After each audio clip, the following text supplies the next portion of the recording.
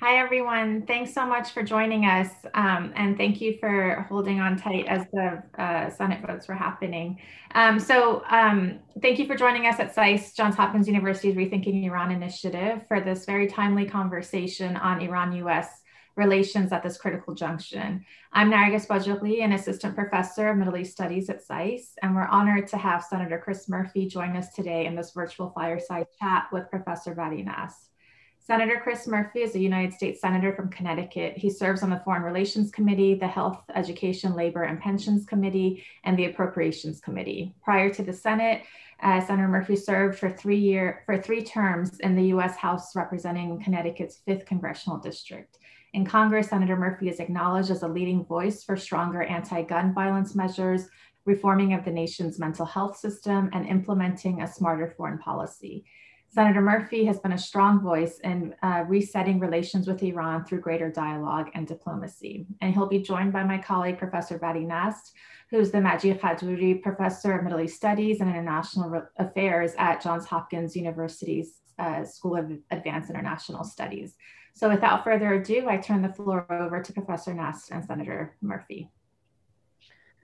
Thank you very much, Professor Bajoli, and thank you, Senator, for joining us today. And it's a great pleasure to welcome you back to SAIS for this very timely conversation. I wanted to start by asking you a question that is very often out there and being posed, that the administration during the campaign seemed to be much more on a forward foot about returning to the JCPOA nuclear deal. There was talk of a compliance for compliance approach. President Biden wrote that if Iran was willing to comply, that the United States would do as well. And now it looks like the rhetoric of the administration has shifted towards something different, as it at least came out during some of the confirmation hearings about a longer and stronger deal, as opposed to returning to the nuclear deal. Where do you, should we understand this shift, if that's the case, and where do you see the relations standing right now? Well, listen, thank you very much for having me. I'm sorry we're a little delayed in the beginning. You can hear the buzzers happening behind me as we continue to work through votes this afternoon. But always great to be here with you, Vali. Thank you to Professor Bajoli for the great work that she does. I'm looking forward to the conversation. I believe this administration is committed to rejoining the JCPOA. They have said as such repeatedly, and they know, as I do, that if we have any hope at beginning a longer-term dialogue with Iran around their series of malevolent behaviors in the region and around the world outside of their nuclear program, that is best done within the confines of the JCPOA. Not only because the world is safer and the region is safer if Iran's breakout time is back outside of a year rather than 3 to 4 months as it is today, but also because while we're in the JCPOA, we are in lockstep with our allies. President Trump, inherited a fairly unique framework, a gift from President Obama, wherein Europe, the United States, China, and Russia were working together to counter Iranian influence. And in a very short period of time, it became the United States on one side, with Iran working with Europe and Russia and China to try to avoid the dire consequences of US unilateral sanctions. We need to get back on the same page as our allies. Your question is, has the administration's position or strategy shifted? Listen, no secret that Donald Trump took steps near the end of his administration to make it very difficult for the Biden administration to get back into the JCPOA. New sanctions, attacks on Iranian individuals, support for allied attacks on Iranian individuals, rose the temperature such that dialogue was going to be very difficult. Iran has not helped itself since the swearing in of Joe Biden by its proxies' increased attacks on US assets, in particular in Iraq. It still is my belief that we're going to get back into the nuclear agreement, but it is now likely going to take some dialogue between the United States and Iran. It's going to perhaps involve some early good faith measures taken by the United States and Iran as a predicate to getting back into the full agreement. And, it will involve, some, I think, negotiation about what to do with respect to US sanctions that Iran might claim fall inside of the JCPOA agreement. The United States may contest that characterization. Also, there has to be negotiation about research activities that Iran has undertaken that are irreversible and outside of the JCPOA. All of that is possible. And I will just be very honest with you. It's no secret. I have counseled the administration to not be shy about taking the first step here. We were the first to violate the agreement. So I think it stands to reason we could be the first to step back into or closer to the agreement. And I hope that you'll see some moves that would show our willingness to provide a path back to the agreement soon. Thank you, Senator. I wanted to ask you about the role of Congress here. And the way I want to frame it is that in 2015, when the JCPOA was signed, there was a clear rupture between where Congress stood and where the administration stood at that time. And perhaps that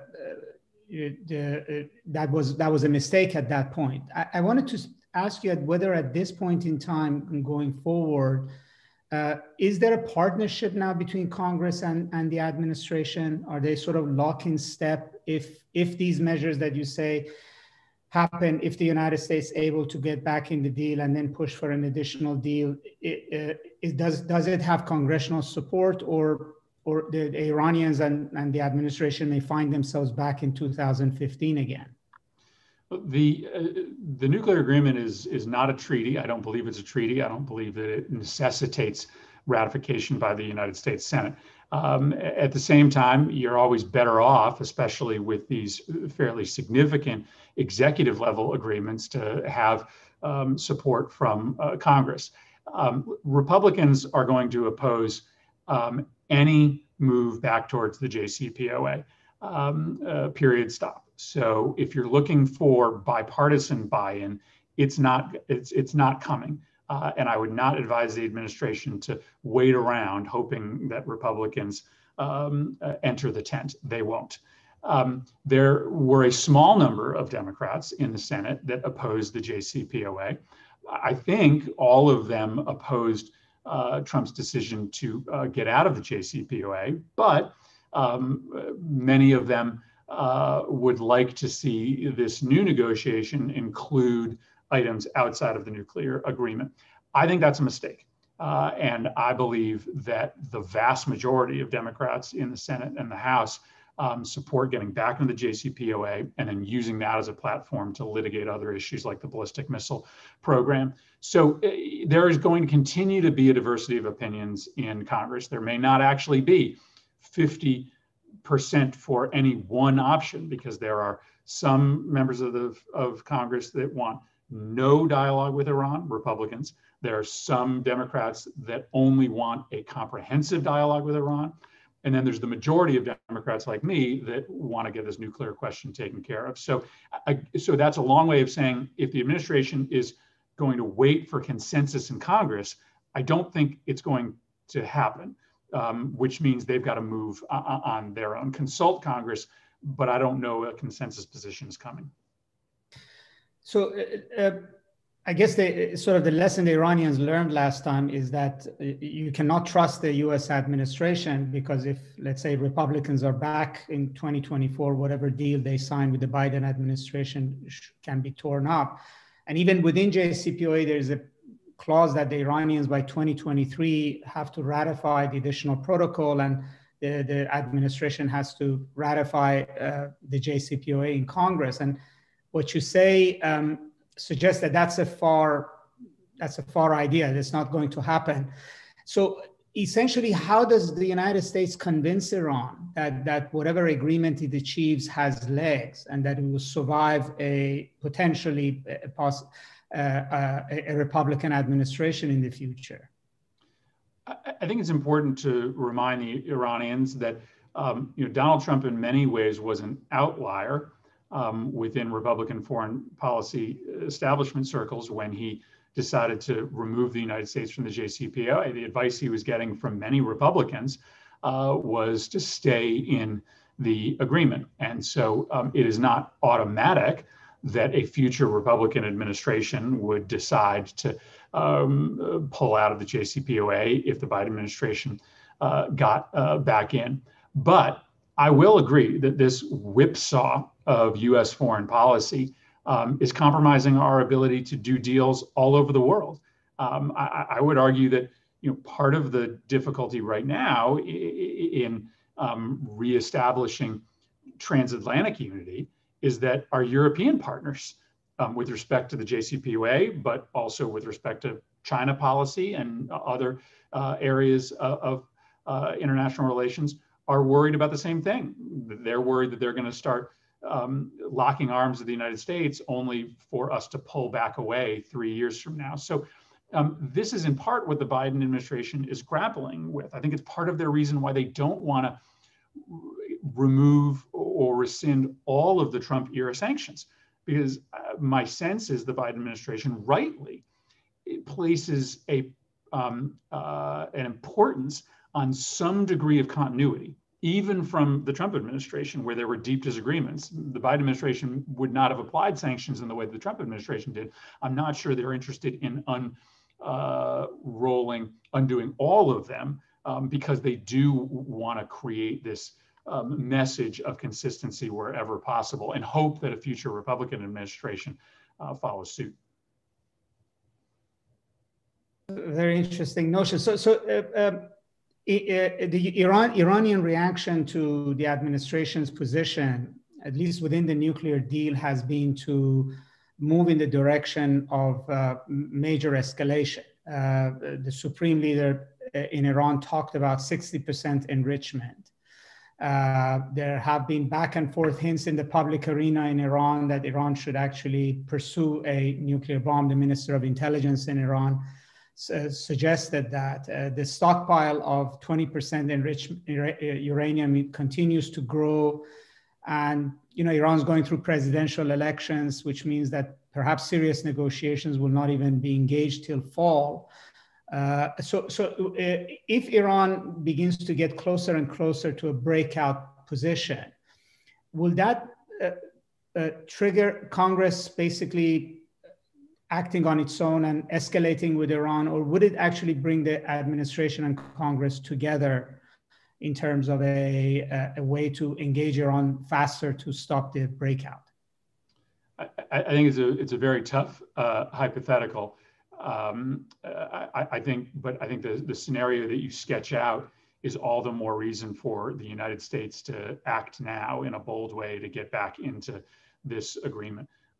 Again, I have supported the United States taking some early steps to show our willingness to get back into the deal, so as to establish a de-escalatory pattern.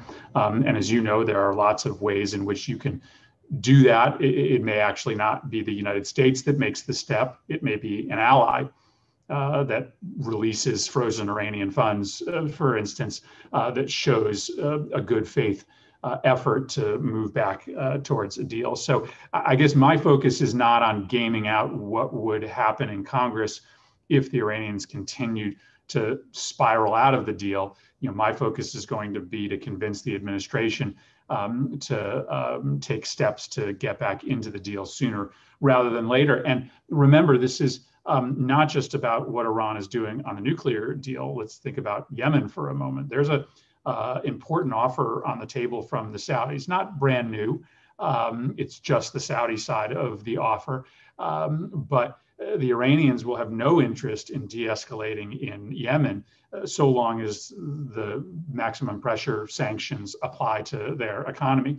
And yet we have this window where, maybe in part because of what's been happening on the ground in Yemen, the Saudis are interested in coming back to the table. The only way to get the Houthis there is to at least provide a bit of a push from Iran. Can't happen unless you're back into the agreement. So there's all sorts of other very important equities to the United States in the region that cannot advance without the United States back in the agreement.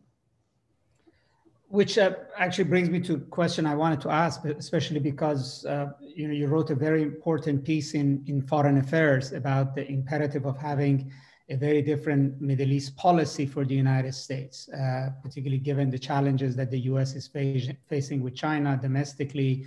So does the current tangle with Iran run the risk of bogging down the United States in the Middle East for longer than it anticipated? In other words, we're trying to de-escalate in Yemen and Libya and Syria and get out of Afghanistan, hopefully May 1st or sometime thereafter. But ultimately, JCPOA may bring us back to the region. I mean, the failure to get back in the nuclear deal bring us back into the region? Well, I think it holds us to the region in that so long as you have these provocative actions against US personnel, it spins up an escalatory cycle, which will lead many here in Congress to argue for additional resources into the region. In the piece that you mentioned, I make the case that I don't think is terribly groundbreaking or earth-shattering, that the Sunni states matter less to the United States than they did 30 years ago. The Carter Doctrine is not as relevant when we export more oil than we import, and we get more oil today from Mexico than we do from the Saudis. And I worry that our troops and our assets there are sitting ducks. We didn't have this military footprint in the region prior to September 11th, and they're there to be targeted by the Iranians or militias or extremist groups. Increasingly, I don't think they are protecting our interests. They are more of a liability than an asset. So I certainly am arguing for us to get back into this agreement, but I am also arguing more broadly for the United States to rethink its military footprint in the region, to rethink the defense guarantee that it has provided Sunni states, reset that according to our current interests in the region. For the time being, I may be a little bit outside of the mainstream in these recommendations, but my hope is that we're going to talk about the right size of US policy in the region, not just through the prism of the JCPOA very soon. So let me ask you, in areas like, let's say, Syria or Libya or Yemen, where obviously the Iranian angle is very much there, does Congress basically hold strong positions in terms of what the US policy ought to be? Or is there a sort of a consensus in terms of how we should handle Syria, for instance, or Yemen or Libya, for that matter?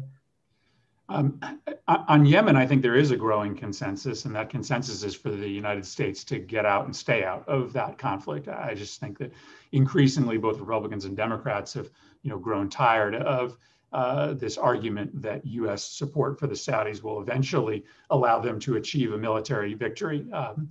So on Yemen policy, I think there's consensus, less so on Syria policy. But I'll say this more broadly. When you come to Congress, you are handed the foreign policy consensus. And that consensus has at its bedrock that the United States and Saudi Arabia and the United States and Gulf countries are interlocked in our interests. And I think it's time for us to, understand that, well, the Iranians are an adversary and they are a destabilizing force on the region. There are plenty of places in which U.S. interests and Gulf state interests diverge. And I can sort of tell that full story, but I think we are much better positioned if we take a step back and essentially say to the Saudis, we are no longer going to be an unconditional partner with you in these proxy fights, whether they be in Syria, Yemen, cold fights like those in Lebanon.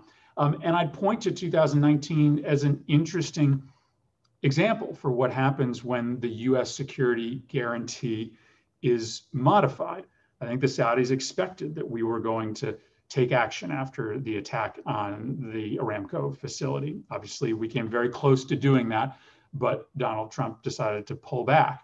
Not coincidentally, open source reporting suggested that soon thereafter, there were some dialogue or some green shoots of dialogue between Tehran and Riyadh, as the Saudis realized that maybe they needed to think about a regional security architecture that could prevent future attacks rather than the reliance on a US security guarantee. That's a big bet to take, but I argue that now is the time to take it, to try to incentivize adversaries in the region to sit down. In my mind, requires the United States to end its security blank check to one side of that fight for regional hegemony.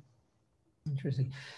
So, Senator, you've met with at least, I think, Iran's foreign minister at some point in New York. You know the characters. Is it a concern for the United States that the direction that the confrontation between U.S. and Iran is pushing Iranian domestic politics, that that Iran may end up having a much more obdurate and hardline president and foreign minister coming in? Is that a concern, let's say, for Congress or the administration, you think, or should be? I think it is a concern.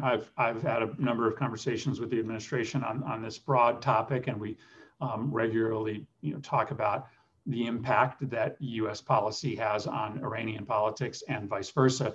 Again, for me, it's another reason why there is a blinking red light right now on the necessity, regarding the necessity for the United States to get back into this agreement as we tick closer to the late spring, early summer elections in Iran. I would guess it will make it much more difficult for Zarif and Rouhani to do any kind of diplomatic deal with the United States. And their interest in getting back into the agreement is likely predicated on the ability of the lessening of sanctions delivering relief by those elections. I think there's always a legitimate argument, as you know, to be had as to, to what extent U.S. policy really impacts Iranian politics. But why take the chance? Getting back into the JCPOA post haste is good for the United States' security. It's good for regional security. It's good for our alliance structure. And it gives us at least a chance to make sure that the next government in Iran is even more hardline than the current hardline regime. Let me also ask you about the issue of China here, namely that last time when we had a major global competitor, the Soviet Union, that competition spilled out into different regions of the world and into the Middle East. Is this something you see over the horizon, or something that foreign policy discussion should focus on, and namely that China, as we become more entangled with China, that this may also be something we ought to think about in terms of Iran, the region? Well, I make this point in my piece in Foreign Affairs. I think it's dangerous to overhype the interests of China in the region. Yes, they have defense partnerships with countries like UAE that didn't exist decades ago, but the Chinese don't have an interest in getting themselves too dirtied by Middle East security issues. They'd like to sell some systems into the region, but they're not offering any kind of partnership in the way the United States is, nor are they ever going to come to the rescue of a nation that is attacked or invaded. So when folks in DC say, hey, if we don't sell Reaper drones to the Emiratis or to the Saudis, then the Chinese are going to come in and sell instead. I think that mistakes the level of security interests that the Chinese have, and I think it's worth, for the time being, being a little more bold about calling the bluff of some of our security partners in the region who say, if you don't sell stuff to us, I'm just going to go to the Russians or the Chinese. At the same time, we should be doubling down on economic partnerships. We should be giving additional tools to the Development Finance Corporation, to USAID, to be bigger players in the region, because that's the most significant offer that the Chinese are making. That's news to no one. Thank you, Senator. I was going to ask my colleague, Professor Bajorli, to field some of the questions that the audience may have as well. Please. Sure thing. Thank you, Senator. So the audience has been asking some questions, and I've been trying to just summarize some of them. One of them is asking, what would your recommendations be to President Biden and his administration about what their first steps towards Iran should be in getting back into the JCPOA? And the other sort of themes of questions coming up are in relation to your Foreign Affairs article argument that we should be recalibrating our relationship with the Gulf and Saudi Arabia. How do we do that with both the influence of interest groups and lobbying from those countries in the foreign policy establishment in the United States? And second, also without the, it seems, willingness to recalibrate our relationship, especially with MBS and others within the Saudi leadership. And yeah. Sure. Well, let me take the second one first, and just maybe sort of restart the discussion around my piece. What I'm arguing for in the piece is a deeper, more constructive relationship with the Gulf. I'm suggesting that our security partnership does not accrue to the long-term interest of either the United States or our partners in the region, because if these contests, both hot and cold, between the Gulf states and Iran, and of course Turkey is involved here as well, continue to spin up, that's not good for our Gulf state partners. It's really hard to attract investment into the region if you have to constantly be worried about being targeted by missiles from Yemen or other Iranian sponsored entities.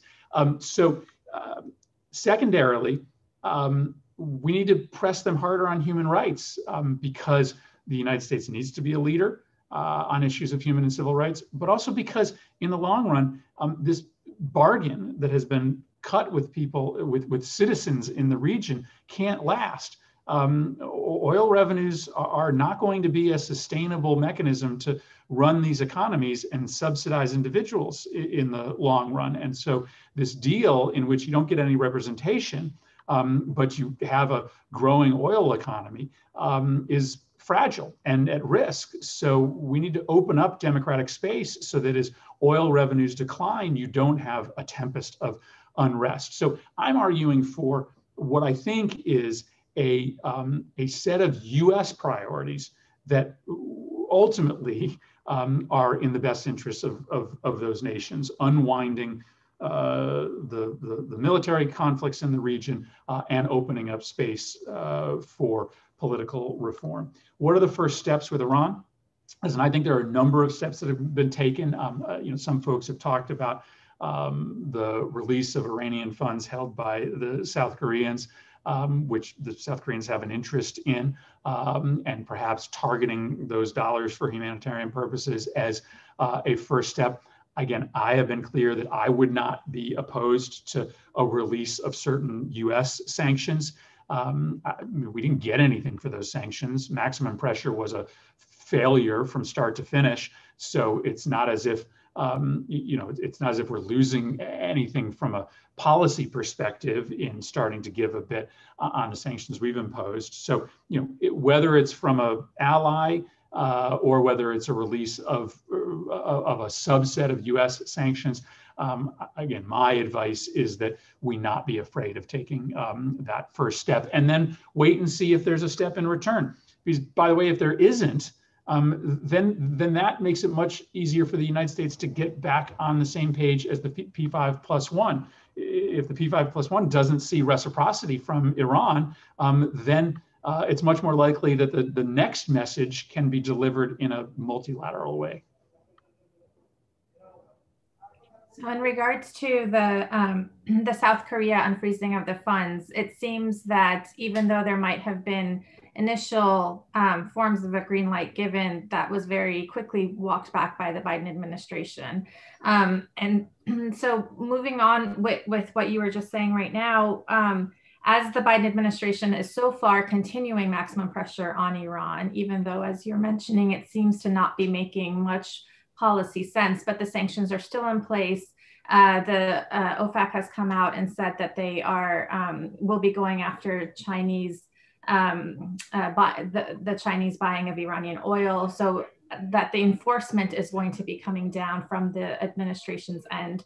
And taking that into sort of consideration with broader things that are happening in the region, some folks want to ask about the sanctions on what's going on with Iran and sort of placed in sanctions with Syria, pressures on Lebanon and especially Hezbollah, the continuation of maximum pressure, that from the point of view of the Iranians, this looks like not only a continuation of maximum pressure, but that actually pressure is being increased from the United States' end on Iran and its allies throughout the region. And so given that it was the United States that pulled out, and given the continuation of these pressures, despite what Biden said on the campaign trail, how do we, sort of going back to Professor Nasr's question of you earlier in the discussion, how from the US's perspective can we get back to a certain kind of timetable to re-engage? Yeah. Well, listen, as you've already heard, you don't need to convince me that the United States should take the first step here. I'm not afraid of that. In fact, I think it is likely necessary, given that we were the party that withdrew from the deal. Amongst those behaviors you listed, not included was the missile strike that the United States launched on Iranian-connected militias inside Syria. It may not have been coincidental that within 48 hours of that strike, Iran announced that they would not be interested in coming to a dialogue with the United States and Europe regarding the nuclear program. That strike didn't prevent future strikes against U.S. interests. It was only a few days later that al-Assad base was targeted and an American contractor died as a result. So, I would argue for a military de-escalation, a move towards the negotiating table on behalf of the administration. I certainly have made that case publicly. I've made that case privately to them. I do want to say, I think they have confidence that there will be an ability to drive Iran to this negotiating table, that there will be an ability to try to have both sides sitting down and talking about the pathway back into the deal. But as you mentioned, every day that goes by, that maximum pressure increases, that Iranian-backed forces in Yemen send missiles into Saudi Arabia, that our troops remain at risk from KH attacks in Iraq is a day that we are at risk of not being able to get back into this agreement. And that, to me, is a non-starter. So again, you're preaching to the choir if you're making the case that we should be bold in the steps that we take to try to restart diplomacy. Great, thank you, Senator. And another question that just came in is that could maintaining the current sanctions regime on the Islamic Republic have the unintended consequence of expediting the diversification of Iran's economy away from the energy sector? And if so, how do we proceed? And I would, yeah. Yeah, I'm probably not the expert on that topic. I don't have a deep read into the diversity or potential future diversity of the Iranian economy. Our sanctions are, not just limited to the oil economy. We have a broad array of sanctions that I would imagine are hindering growth in almost every sector of the Iranian economy. And again, we know this generally about sanctions, that while they can impact the decisions of governments, they can also make it harder and more difficult for those governments to do deals with the United States, because they worsen attitudes about the United States. They turn the citizenry of that country against the United States, and that makes it more difficult for that nation to engage in U.S. diplomacy. Often sanctions end up, hurting citizens and civilians without actually changing the behaviors of regimes. Of course, Iran is the example where a sanctions regime done over a long period of time in a multilateral way had a dispositive impact. Part of the reason that I have been an opponent of the maximum pressure campaign is that it was not constructed the same way as the Obama era sanctions. In fact, there were so many ways for the Iranians to go to the Europeans or the Russians or the Chinese or the Indians to find a way out, that the sanctions, while not being feckless, were just not going to ever bring them to the table in the way that we were back during the Obama years. So again, that's what we're left with. The Biden administration right now is continuing to impose a series of ineffective sanctions. And I think that that has to be part of their calculus as well. Senator, let me ask you about there's a humanitarian side to these sanctions as well. And obviously now, particularly on Yemen, the administration has taken a much more of an interest in the humanitarian impact of the war. Is there a way to, aside from the larger economic sanctions, to address some of the humanitarian issues that Iran faces, particularly in the midst of the pandemic? Yeah, I'm certainly open to that. I was supportive of efforts in the Trump administration to provide a small release valve for COVID relief into Iran. I'm pleased at the decision the administration recently took to let aid flow back into Houthi-controlled areas of Yemen. On another side of the world, I just sent a letter to Secretary Blinken yesterday arguing for the end to diesel sanctions in Venezuela, which seem to be only impacting the poor people who rely on diesel fuel to power their farm trucks without really affecting the regime. We need to sort of step back and have a bigger conversation about the impact of U.S. sanctions and our over-reliance on them. We've sort of come to be a two-trick pony when it comes to U.S. foreign policy. We sanction our adversaries and we sell arms to our friends. So count me in for a much sort of broader look at how we re-equip the foreign policy toolkit so that the only thing we have, so that we have something more than simply economic sanctions when a country, veers away from international norms. Thank you very much, Senator. We're unfortunately at the end of our time. This was an extremely rich conversation, and we're very grateful for you sharing your time with us, and wish you the best as you pursue all of these challenges in Congress. Thank you. Well, let me just, as we sign off, say thank you to SAIS and thank you to the Rethinking Iran initiative. You do really good work. You are often thinking out of the box. And for those of us in Congress who try to fill that lane inside the building, we really appreciate the work that you do outside the building. So thanks for this partnership, and thanks for having me today. Thank you so much. Thank you very much.